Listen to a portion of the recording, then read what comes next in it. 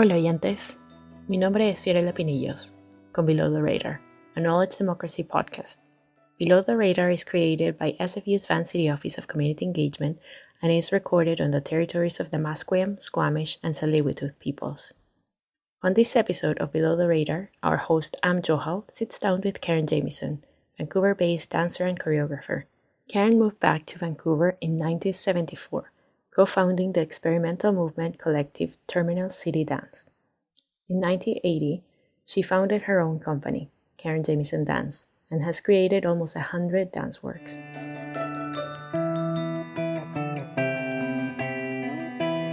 Delighted that Karen Jamieson can join us on Below the Radar today. Welcome, Karen. Thank you, Am. Yes, I'm honored that you would like to hear me speak. I first met you in the late 90s, but you've had a dance practice for a long time. And I wanted to begin with, maybe you could introduce yourself a little bit in terms of how you started your dance career, what motivated you to become a dancer and a choreographer. Well, first of all, I started very late. I had finished university. I had a degree from UBC in anthropology and philosophy, and had intended to go on to graduate school. I was going to go into graduate philosophy or anthropology. The two of them fascinated me and seemed connected. And then somewhere towards the end of my fourth year, something in me became kind of disillusioned with the world of academia. And I had the sense that there were times I'd be sitting in seminars that I wasn't even understanding what words meant, that something was not connecting. So I didn't go on to graduate school. Instead, I sort of floated around for a bit, tried being a hippie, but that was just too boring. And then I used to belong to the varsity outdoor club that would hike up Whistler before there was any road or anything, and we would put our skis in our back and hike up the cliff, basically, to the lake.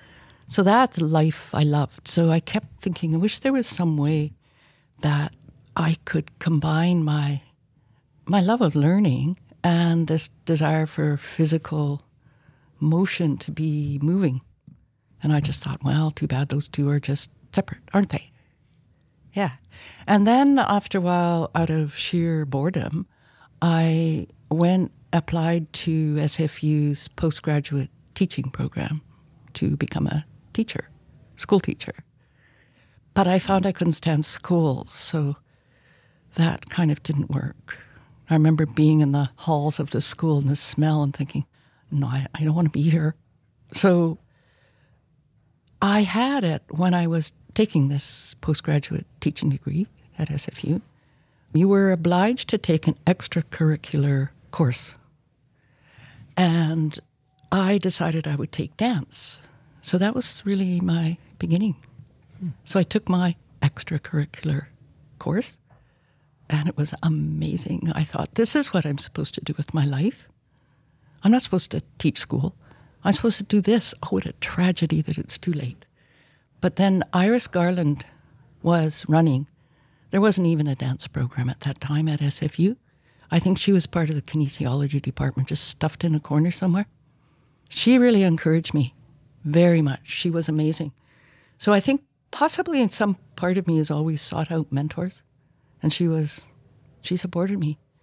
And she supported me to go to New York because the way Vancouver was set up then, there was nothing I could do there. And so I did. I went to New York. And roughly when was that? What time? Let me see. 60.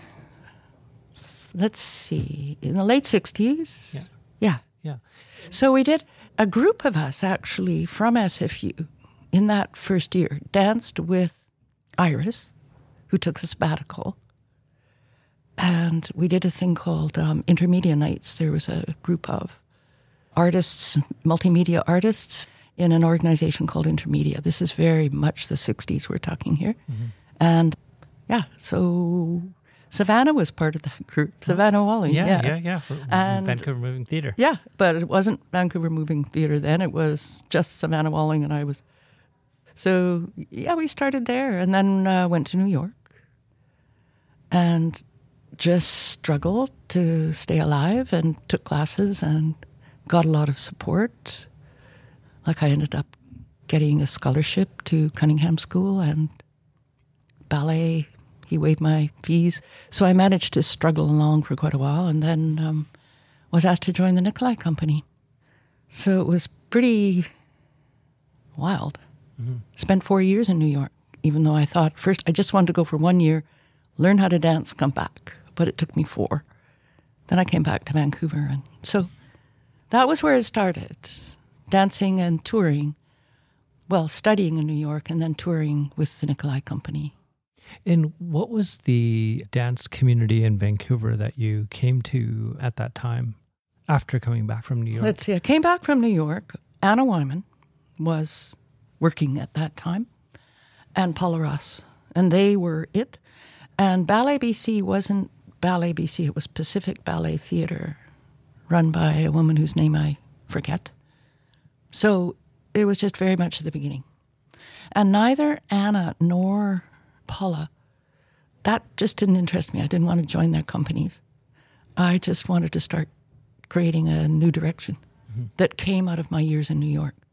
As when I was in New York, I would study. I would take 3 classes a day. I would go out at night and watch performances. I was just immersed.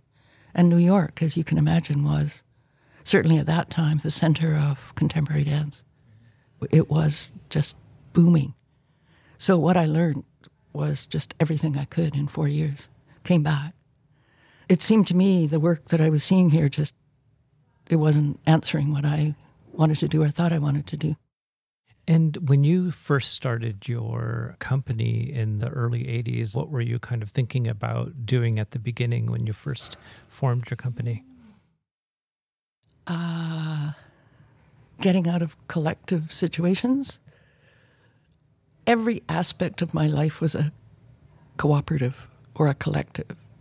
I was part of a collective dance group called Terminal City Dance that included Savannah Walling and Terry Hunter.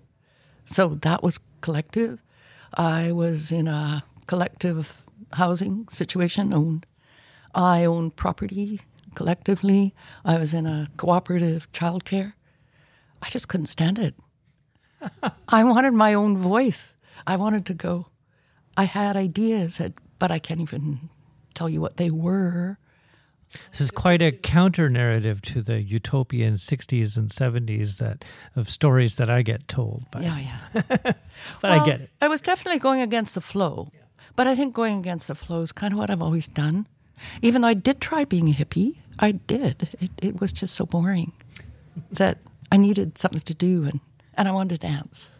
I just wanted to dance. Once I encountered it, it was like I felt really that was what I was meant to do with my life, even though I was in my 20s. What kinds of projects were you working on in the 80s after you started your company? So starting the company was a kind of madness. Everybody advised against it. They said, no, don't try to start a company. It'll never work. You'll never get funding. So it seemed like this kind of monumental task that I was going to try to do, but I needed to do it, that I couldn't see any other way to go forward. I taught at Simon Fraser for a while when I came back from New York and knew I didn't want to do that. It was like narrowing down of what I wanted to do was somehow my own work, which I didn't even know what it was, my own work. So the sense of the monumental task, and I think I always was interested in the idea of dance being the embodiment of ideas, that it had the potential to create a layered reality for an audience where you could experience it on many levels. So starting the company right away, I was interested in the idea of dancers as workers, sort of the working class of the arts, that you worked with your body. It was like physical labor. And it was also down on the bottom in terms of in a hierarchy of the arts. It wasn't even part of the Canada Council dance. There was no dance section until long after I'd started dancing. So it was down at the bottom. in terms of the hierarchy of the arts. And it had so much to do with mind-body. Instead of feeling them integrated, it was like those art forms, and you see it all the time in what I call the intellectualizing of art. And because dance is the body, well, therefore it's lower, right? So the language is a physical language, so it's lower than a verbal language, which is higher. So I thought this was a big delusion, a big mistake. And I would do things like quote that Einstein didn't talk till he was 8, that he felt physically the theory of relativity he experienced physically. And later came the language and the mathematics to articulate it. So I was quite convinced that some of our more profound ideas people have developed through an integrated mind-body, and that this separation of mind and body was disease-causing, that it was making us ill, that it was making us sick, and I could see lots of evidence of that in the world around me. So that first beginning of this company was, I wanted to create a piece that embodied this idea of pitting yourself against the direction of the flow. So out of this came the piece Sisyphus, which was all about pitting yourself against huge forces, and that sense that Sisyphus would push the boulder up the hill, and then it would come rolling down, have to do it again. But it's not a tragedy, because in the dancer's world, if it doesn't roll down, there's no motion, and that you live to work, you live to dance. So that sense of kind of glorification of the working aspect of dance, the physical labor of it. How did you reconcile the relationship between being a choreographer and being a dancer in terms of how you situated your work and the different types of work that you were doing? I've always seen myself as a dancer, and to me a choreographer is creating dances. Though, do you know that the actual meaning of the word choreographer is a circle maker? So I've always felt the choreographer kind of draws a circle around the stuff, the content, and then from there shape and give form and meaning. So there was no conflict, there's no separation. I'm a dancer choreographer. I think through my body. My work is to integrate the mind and the body and to find form, to embody the ideas that are of concern to me.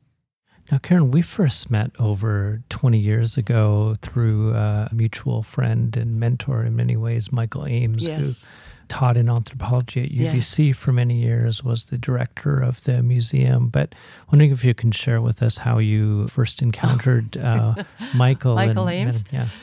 He's director of Museum of Anthropology. And I had created a work called Rainforest. And Rainforest, I thought, in my naive mind, took inspiration from, well, mostly the work at the Museum of Anthropology. So I would bicycle out there to the Museum of Anthropology and absorb the masks. And so we made masks with our faces, like squay, squay, and the bear and all of these.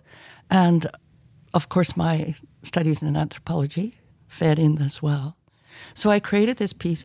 And Rainforest itself was really initially inspired by wanting to find the spirit of the land. From there, and this has been a theme that still goes on today, from there, to me, to connect to the spirit of the land meant connecting culturally to the land.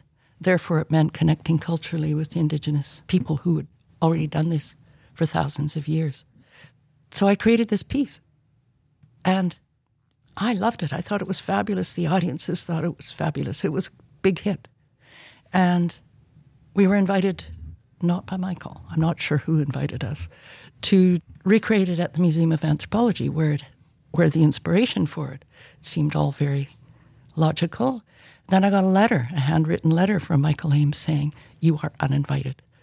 And it was a shock to me. So I wrote a really cranky letter back, because we wrote letters in those days. This is pre-emails. Handwritten letters back and forth by snail mail, back to Michael saying that artists have always been inspired by other cultures, and look at yada, yada, yada. I won't say who I compared myself to. It's so, yeah, embarrassing at this point. And then what happened? And he came back. Our letters went back and forth. And then he suggested that I meet an amazing elder named Doreen Jensen, who was the one who said, don't let that piece in here. So he arranged a meeting with Doreen. And that first meeting with Doreen was very, very tense and difficult because at that point, Jack Shadbolt was doing a show at the Vancouver Art Gallery where he was taking inspiration from the Cannibal Society. So she was really furious at that because that's what I'd done in Rainforest. And first of all, she asked me what I thought of the show, and I said I loved it. And then I got the work over. So that relationship just kept on going from there for 3 years while we developed, the three of us, a concept of a piece that would not be appropriation, that would be a genuine dialogue. So the first thing Doreen said is, you have to talk to living practitioners of the culture. You can't take inspiration from artifacts inert in the art gallery. You have to understand where everything fits into everything, the total fabric of the culture, which of course I got because I studied anthropology for years. And I began to realize what I had done and why it was so egregious, even though I still love the piece, even today, and don't regret for 1 second doing it, because it never would have started this whole journey. And what was developed in those conversations with Michael Doreen? The piece was called Gawagani. And it was called Knock Knock in Gitxsan, which means a kind of spirit, embodied spirit. Also a ceremony. Also a name, an esteemed name that's passed on in the clan, owned by the clan. So Doreen suggested that we create a Gawagani. And she also introduced me to other Indigenous artists and elders, one of them being Ken Harris, who was an amazing collaborator for years and years. We spent 7 years working on Gawagani, producing it, performing it, touring it. And it was very successful, but it also was successful on both sides of the equation. And we collaborated with the Harris family. Ken Harris was a Gitxsan chief of the Fireweed clan, Hagbagwat, his name. And so he had a whole, what's called a dauk, which means ice, a body of songs and dances and stories that from the Ice Age, a dauk. And those are what he worked with. And we were working with his sense of dialogue. So I think that's what began to develop from Gawagani, is for me a kind of model of collaboration that is dialogical.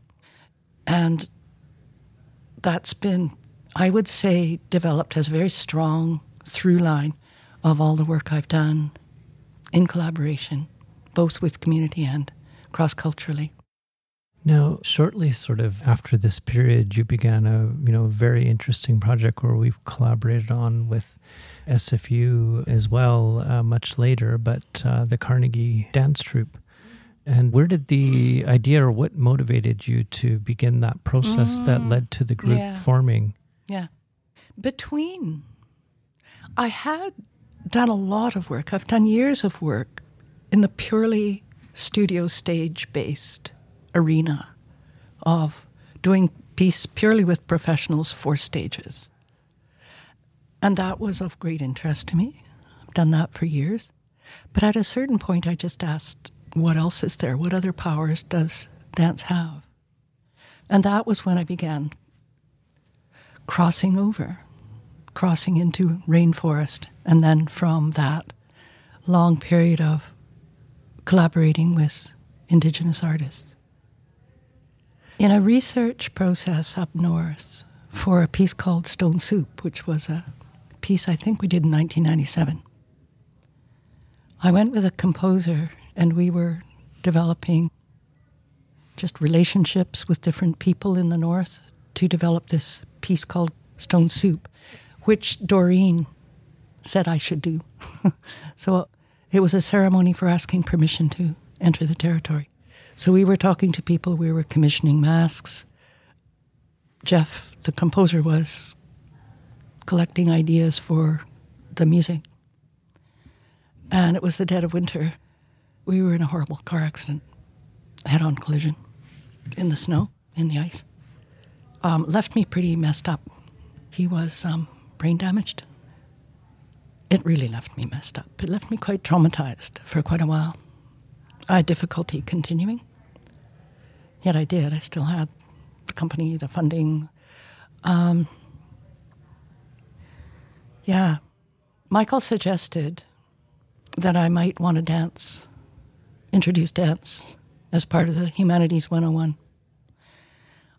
I became interested in the idea of dance as healing. And again, it's kind of like a continuous process of expansion from the studio stage-based work, starting to say what else is there and beginning to cross into this dialogue with Indigenous artists and thinkers who presented a kind of dance that was so different to our conception of dance in the West that I could hardly hold the two in my mind. So then it started to, something that came up over and over again from this place of being traumatized was, what does dance have to say about this? So when Michael suggested, and it might have been part of he might have seen the connection, I said, yeah, okay, and thought I would try it. So that's where I met you. Again. Introducing. Yeah. So that was around 2005 that it started, or I guess much earlier in many ways. I did it much earlier for a year. Yeah. And I just went there. Interestingly enough, I had no funding or no support from any of the funding bodies. I just went there. I actually don't think I even really, because I think actually Michael Clegg might have been the director at the time. Yeah. I never met him. I just set up this workshop and went and taught it. And it was every evening, I think, if you recall, because you were there, 6 to 8 or something. Yeah. And I remember at the time just going and dancing with everybody. That it wasn't so much a class, it wasn't so much a workshop. We were just dancing. And it was just dance itself, I think, that I was really looking into, investigating at that time. What are powers of dance to heal, to bring, as I'd always thought, the body and the mind together? And I think in some ways, in seeing a number of performances that happened and as well the public side of it, it's not only in the sense of participants that are taking part, but also as a viewer seeing a piece that really blurs the line between professional practice and what be a more community-oriented practice. Yeah. It can be a healing thing for an audience as well, because in some sense we're all traumatized. Do you know what? I believe so. And so that experiment didn't last very long. It didn't last much longer than a year. And I think the reason it didn't is I wasn't getting any support from anywhere. And just to keep going, to keep my company going, I had to work on projects that could get support. And I hadn't thought it through at that point. I remember people were interested in performance, and I didn't feel ready. I didn't know where I would take them or where we would go, even. And so I drew back from that for a few years, and then I guess it started growing somewhere in the back of my mind, and then I was ready to come back, and that was the early 2000s somewhere when I returned. And this time I talked to Donna Spencer at the Fire Hall, and I had some thought about how I could take it farther. And I don't think we were connected to Simon Fraser at that point. It was later. So it just started again. This time I think I phoned up Ethel Whitty, who was actually was a little more polite about it.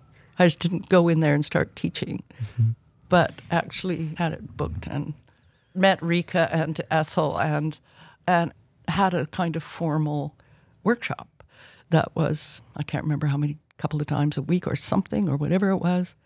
And just started building a kind of framework for myself for how this work would fit into this community.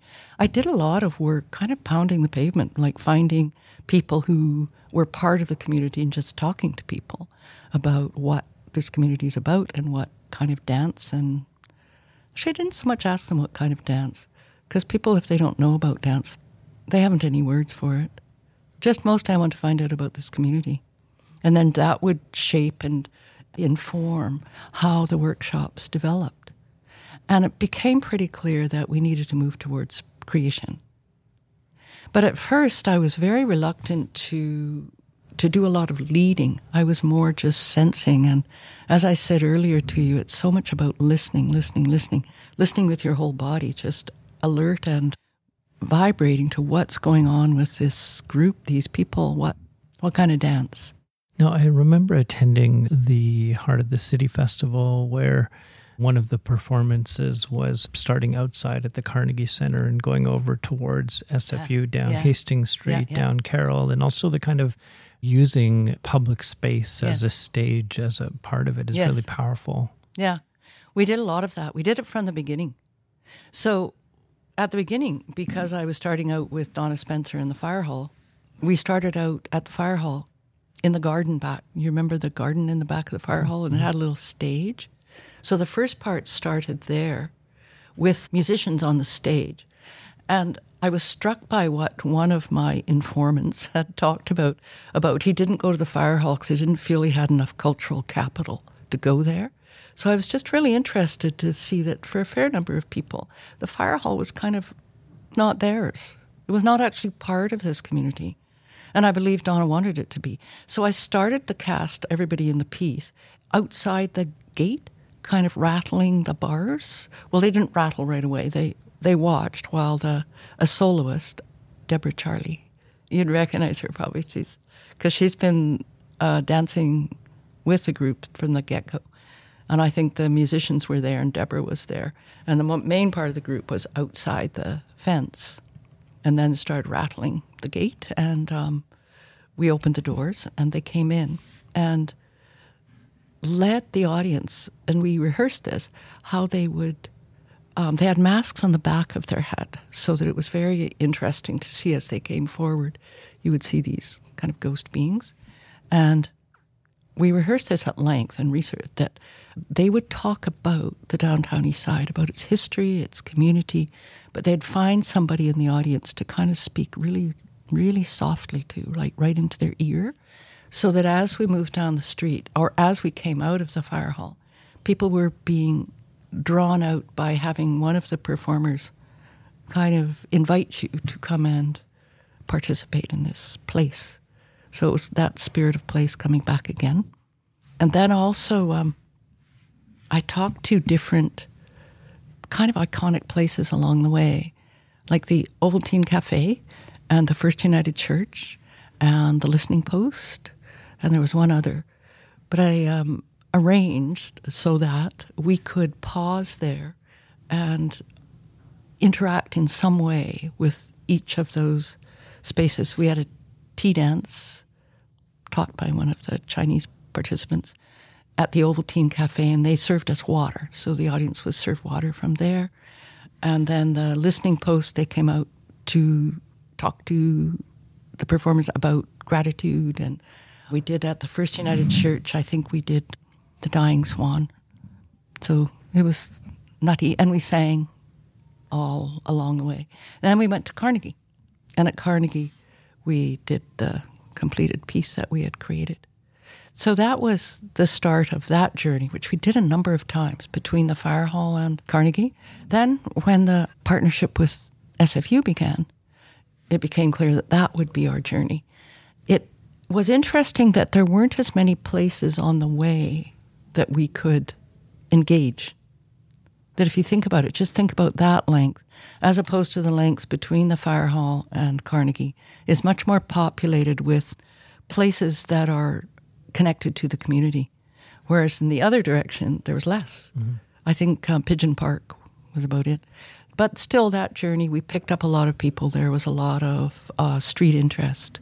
Mm-hmm. Then we did another piece where the whole thing took place at Pigeon Park. That was pretty interesting.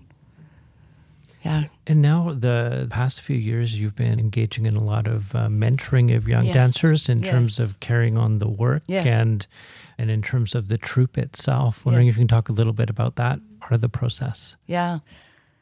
It's been amazing, the process of mentoring these younger artists.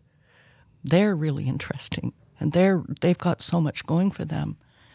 And it's been an important part because I think right from the beginning, once I really did become aware that dance is empowering, that it does heal, it more than heals, it empowers, it connects people to themselves, to the ground they're standing on, to their strengths, that it's empowering and healing. And wanting it to continue, knowing that I wouldn't be able to continue indefinitely in this role, and looking to begin to see if there were younger artists who would become sufficiently engaged and excited they'd take it over. Now, I realize you're in this sort of part of the work, but you don't strike me as the retiring type. Karen, what are you up to these days now? I'll always be committed to dance. But I think things, all the way along, I've continually shifted without completely leaving behind what I'm shifting out of. And then that's what I said. I began in the, I would say, conventional arena of studio stage-based work. Loved that. Moved to cross-cultural work. Began to work with communities.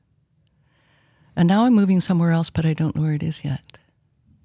And yet it's always dance. Like right now, I'm focusing on a project that I call Body to Land. And it's looking at pieces that I've done over the years that are concerned with our connection to land or our lack of connection to land, because I would say that is the immigrant kind of tragedy, that we're here but we're not here. And so that's exciting to me. That's another power, like expanding or exploring what are the powers of dance? What else can it do? And so in some ways I've always seen myself as serving dance, because this art form, I think it's the art form for our time. Karen, thank you so much for joining us on Below the Radar. Thank you, Em. Thanks again to Karen Jamieson for joining us on Below the Radar. Stay in the loop with Below the Radar by following us on Twitter and Facebook. Be sure to subscribe wherever you find your podcast. As always, thank you to the team that puts this podcast together, including myself, Fiorella Pinillos, Paige Smith, Kathy Feng, and Jackie Obunga. David Steele is the composer of our theme music, and thank you for listening. Tune in next time for a brand new episode of Below the Radar.